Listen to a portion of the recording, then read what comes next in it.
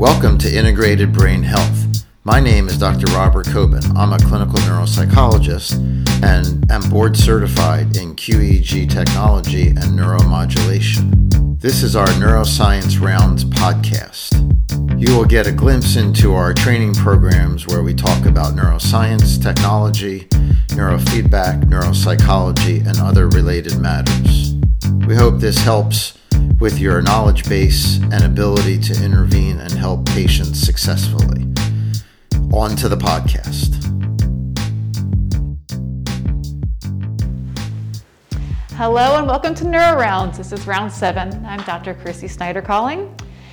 Today we're going to talk about voluntary movement, the cerebellum, and the basal ganglia. So we have a lot to get to today. So let's go ahead and get started. All right, so first things first, there are 3 stages in movement. So if you want to reach for something, you first have to identify the target in space, and then you have to select a plan of action. So that's very detailed. We want to know what body parts have to move and how to move them. There's also the temporal sequence of joints and tendons, how much force you're going to use, and then there's also the counter movement. So if you're reaching this way, what is this part of the body doing? And then once you have all that planned out, you have the actual execution of the movement, so the actual movement of the muscle fibers. So there are different parts of the brain that are responsible for these different steps. First, for target localization, you have the right posterior parietal region, as Brodmann's areas 5 and 7, highlighted here, and that's responsible for processing spatial information. When you have lesions to this area, you can't attend to that region in space. If you can't attend to that region, then you can't locate targets in that region. Also, interestingly, you can't identify objects when they're held in the hand without vision. So you're kind of putting together spatial characteristics of objects.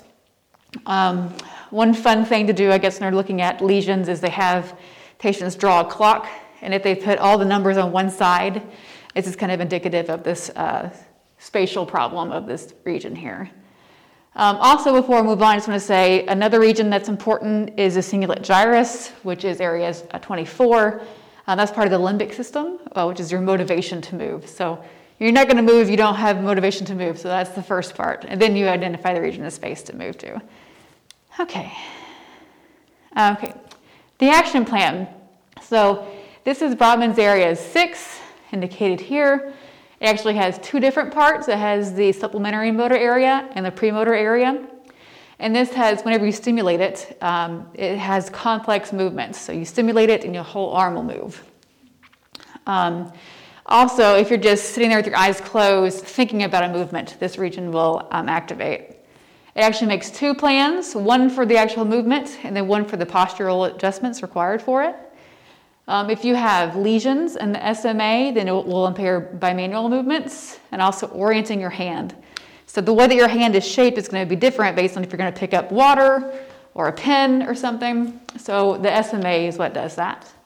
Yeah, also the premotor region, if you have a lesion there, there's a problem in having a strategy. So with monkeys, they have a treat and then they have a thing over it, like a glass over it. And if you don't have a lesion, then the monkeys will go under the glass to get the treat. If you do have a lesion, they'll just keep on hitting the glass and they can't make a strategy to move around the obstacle. The actual execution of the movement is taken care of by Brodmann's area number 4. So this is the primary motor area. So this is actually responsible for initiation and triggering the movement. So it actually, when you stimulate this, there's activation of specific muscle fibers. So this is actually moving the specific muscle fiber. Interesting thing about this area is that there's specific neurons that code for the force used by specific fibers. You have specific cells that are responsible for extension and flexion. And then you have populations of neurons that code for direction of movement. So this is very precise control of movement. What I found interesting here too is that when you make movements, different cells are activated if you make the same movement but for different reasons. So if you move an arm because you want to reach for something versus you're angry and you're moving your arm, actually different cells will activate. Also in monkeys, they found that if they do a trained bite to a stimulus versus when they're chewing, you have different cells that are activated. So I thought that was pretty interesting. So this is kind of one model of the process, the pathway that happens. So first you identify a region in space you want to move to, and then you have the conscious idea of the plan. So I see my water there, I'm going to reach for my water. Then you have the plan for the movement sequences, and then the actual execution of the specific movements that you're going to do. But this is not complete because it does not include the cerebellum and the basal ganglia, which are really important for refining the motor plans. So let's dig into that. This is the cerebellum. It's a little part of the brain in the back. Cerebellum means little tiny brain. So what it does is basically it monitors for errors. So it takes information about the movement plan, and then it's monitoring what your body's actually doing, and then it's trying to make the plan and the execution match. So for example, if you pick up something and it's heavier or lighter than you thought it was going to be, the cerebellum is going to be the one that's adjusting the forces used to offset that. Okay, so a little anatomy here. This is the cerebellum. It's kind of pulled out so you can see it. This top part here is the anterior lobe. They have the primary fissure here. You have the posterior lobe here. And then you have the posterior lateral fissure and then the flacculolateral lobe. Some more anatomy here. The middle part is called the vermis. The sides are called the intermediate zone right here around the vermis. That's Latin for worm. Never forget it now. And then you have the lateral zones of the hemispheres here. So that's kind of the gross anatomy. You also have some functional anatomy. So you have what's called the cerebrocerebellum, and that is the posterior lobe and then the lateral hemispheres. So these regions here. And this cerebrocerebellum is talking to the cerebrum. So it's kind of getting the initial plans for action. So it's doing that part. So again, it receives information from the cortex about the intended movements, and then it sends information about calculated motor plans out to the motor areas for areas 4 and 6. So inside the cerebellum, you have these deep cerebellar nuclei, and then the different regions. For this cerebrocerebellum, it's the dentate that is important here. And again, this is responsible for movement initiation, planning, and timing. Timing will be important later. A little bit more about the cerebrocerebellar tract. This is the pathway here. Again, it's on the outside. It's calculating specific motor plans. It's for precise control of rapid limb movements and tasks that require fine dexterity. So think about typing here. Also really important for an internal clock. So it does motor timing. So again, when you're typing, some fingers have to wait till their fingers are done. That's really important here. But also, interestingly, for judgment of elapsed time. So you have patients and you're asking them how much time has passed. If they have a problem with their cerebrocerebellum, they'll have a hard time doing that task. Yeah, so then the pathway here, so you have the lateral zones of cerebellum, dentate, superior cerebellar peduncle, thalamus, and then the motor and premotor areas. Lesions, again, have delays in the movement and timing. You also have tremor at the end of the movement, disordered temporal coordination, and spatial coordination of the hands and fingers. The second kind of functional anatomy part is called the spinocerebellum. So this is a part. It's the anterior, so this lobe, also the vermis, and the intermediate zones. So this is what's talking to your body. There's the spinal system, spinal cord, skeletal system. So as you would suspect, since it's talking to the body, we have little homunculi here. There's actually 3. So you'll see for all 3 of them, you have the head, neck, and trunk in the vermis area. Then you have the limbs in the intermediate regions. Okay. So again, this is what's talking to the spinal cord. It has 3 deep cerebellar nuclei. So you have in the intermediate region, which goes out to the limbs, you have the interposed nuclei, and that's composed of the eboliform and the globose nuclei. And again, it's important for limb control. And then in the vermis, you have the vestigial nuclei, and that's important for head, neck, and trunk. It receives information from the vestibular system, also visual and auditory systems, kind of helps you orient to stimuli. A lot more information about the spinocerebellar tract. Here you'll see the tract for the vermis, head, neck, and trunk. On the other side, you'll see the paths for the intermediate, which is the limbs. This controls the execution of ongoing movement. Has feedback adjustments, so it helps you to regulate and smooth out tremor. It responds to proprioception and touch. So again, when you pick something up and it's a different size or weight than you thought it was going to be, this helps you to make the adjustments. It also has two different pathways. It's a dorsal and a ventral pathway. They do slightly different things. So the dorsal is important for sensory events and information about the evolving movements.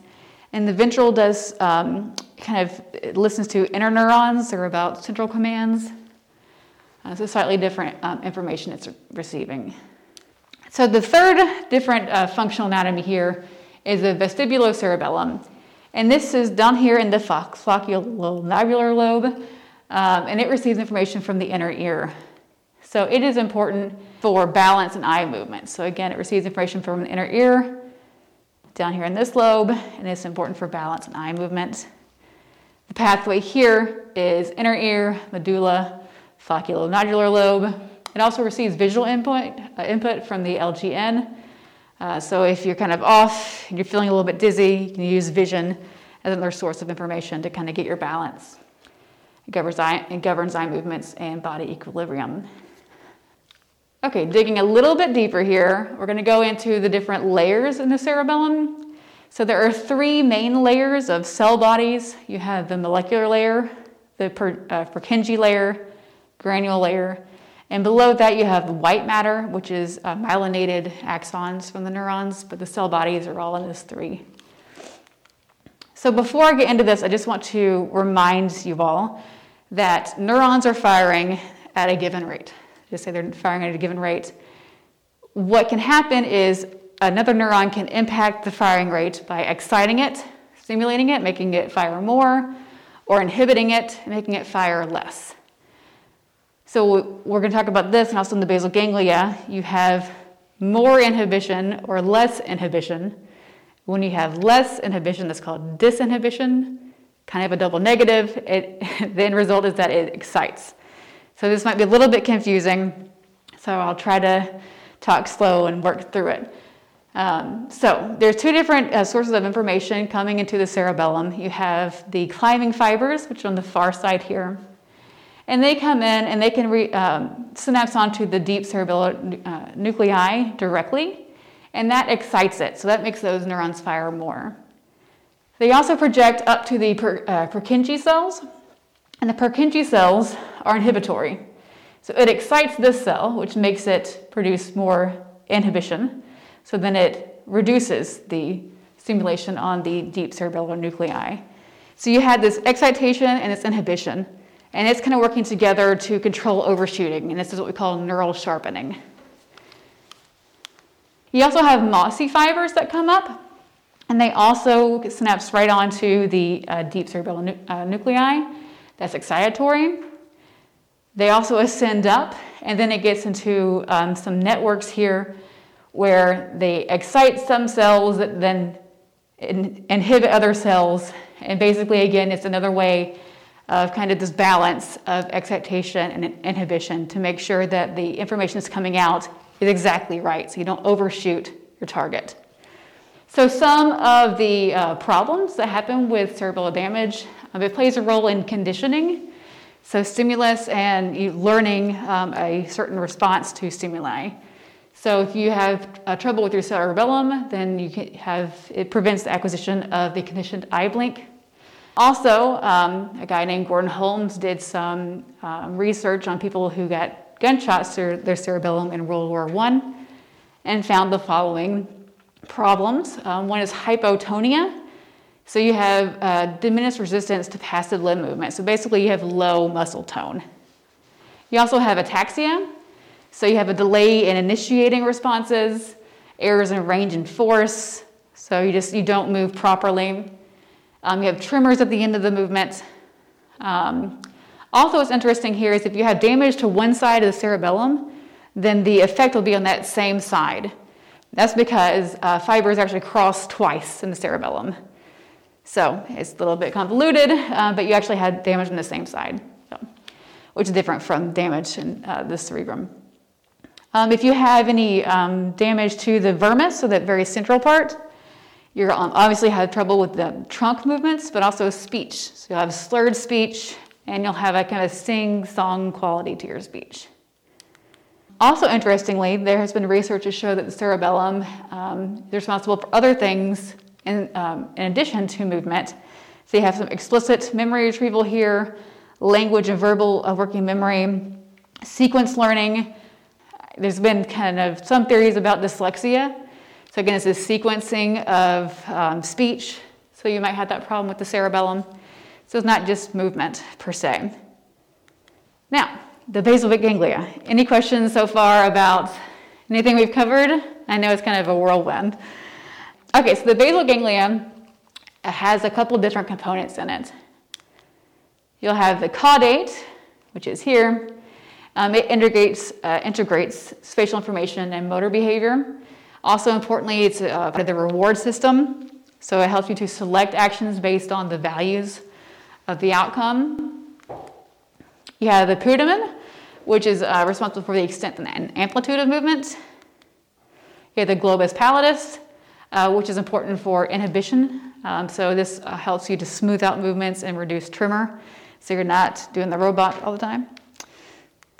You have the substantia nigra, which is really important for GABA and dopaminergic pathways. This is going to be really important for Parkinson's disease.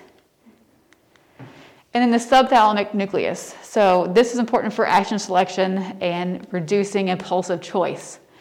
So this plays a role in possibly ADHD.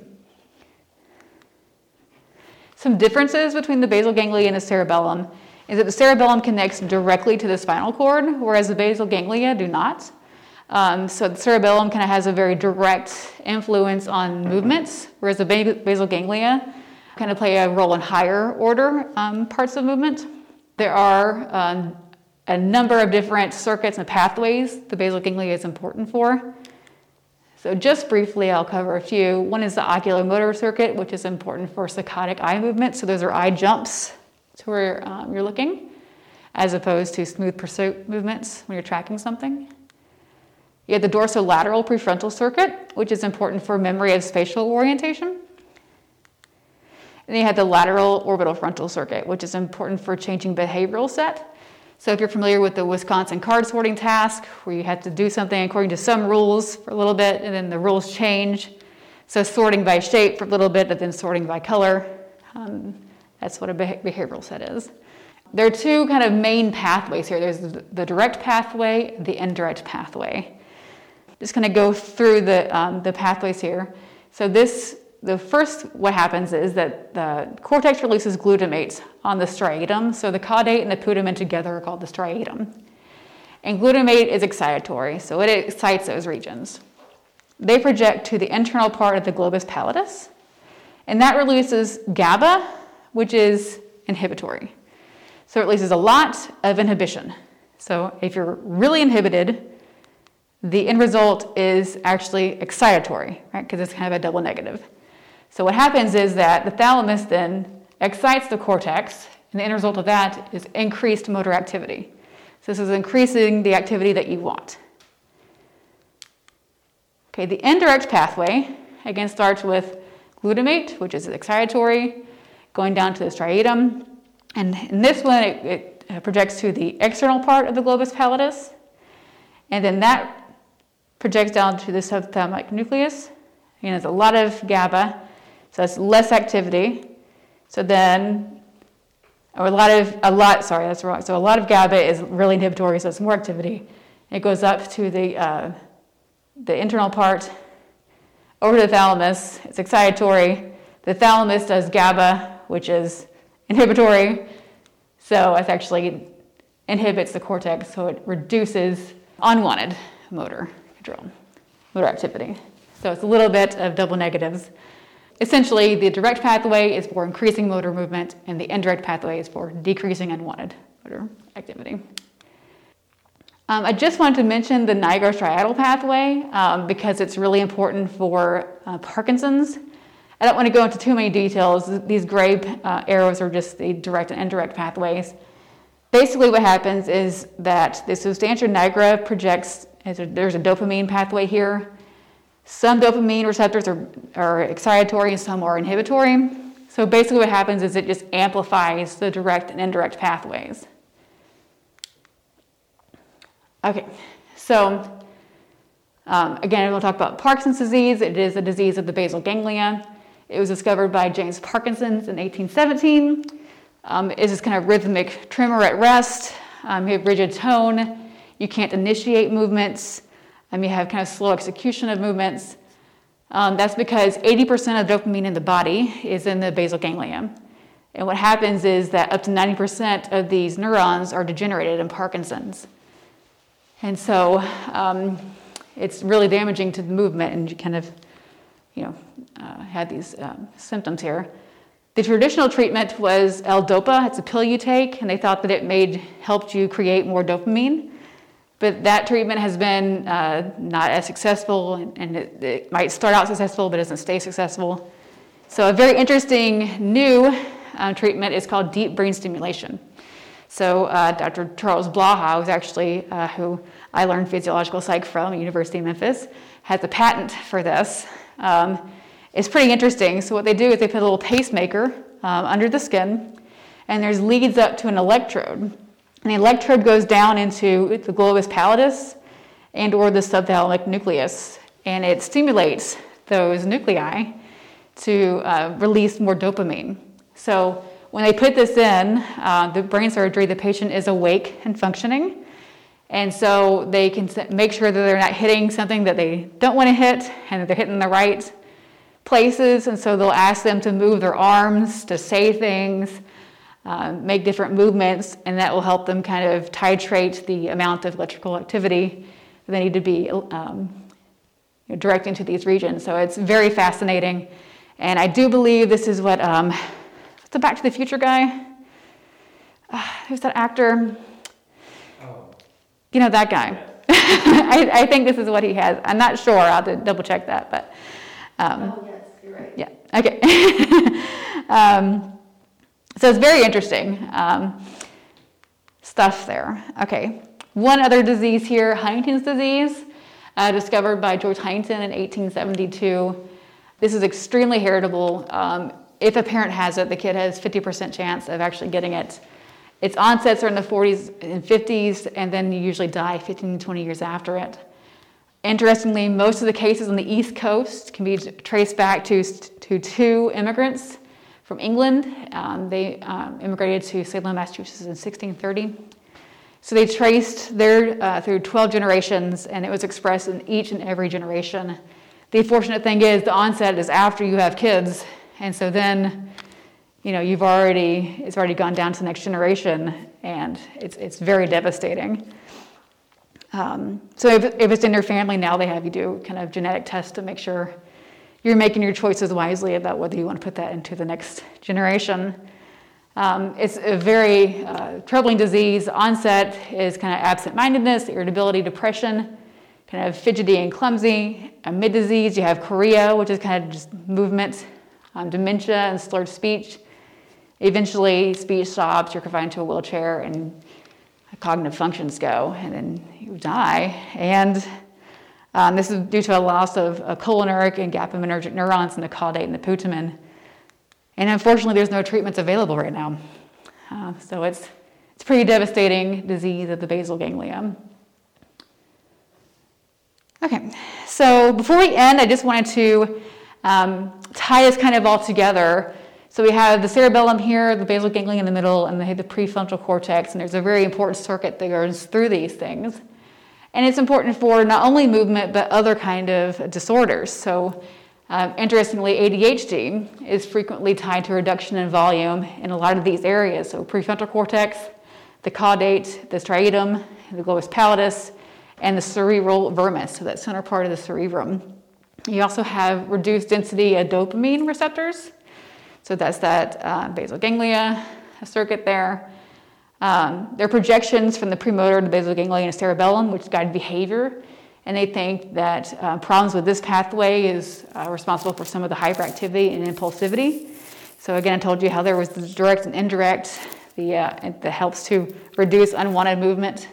They're thinking that is one pathway in ADHD that isn't working properly.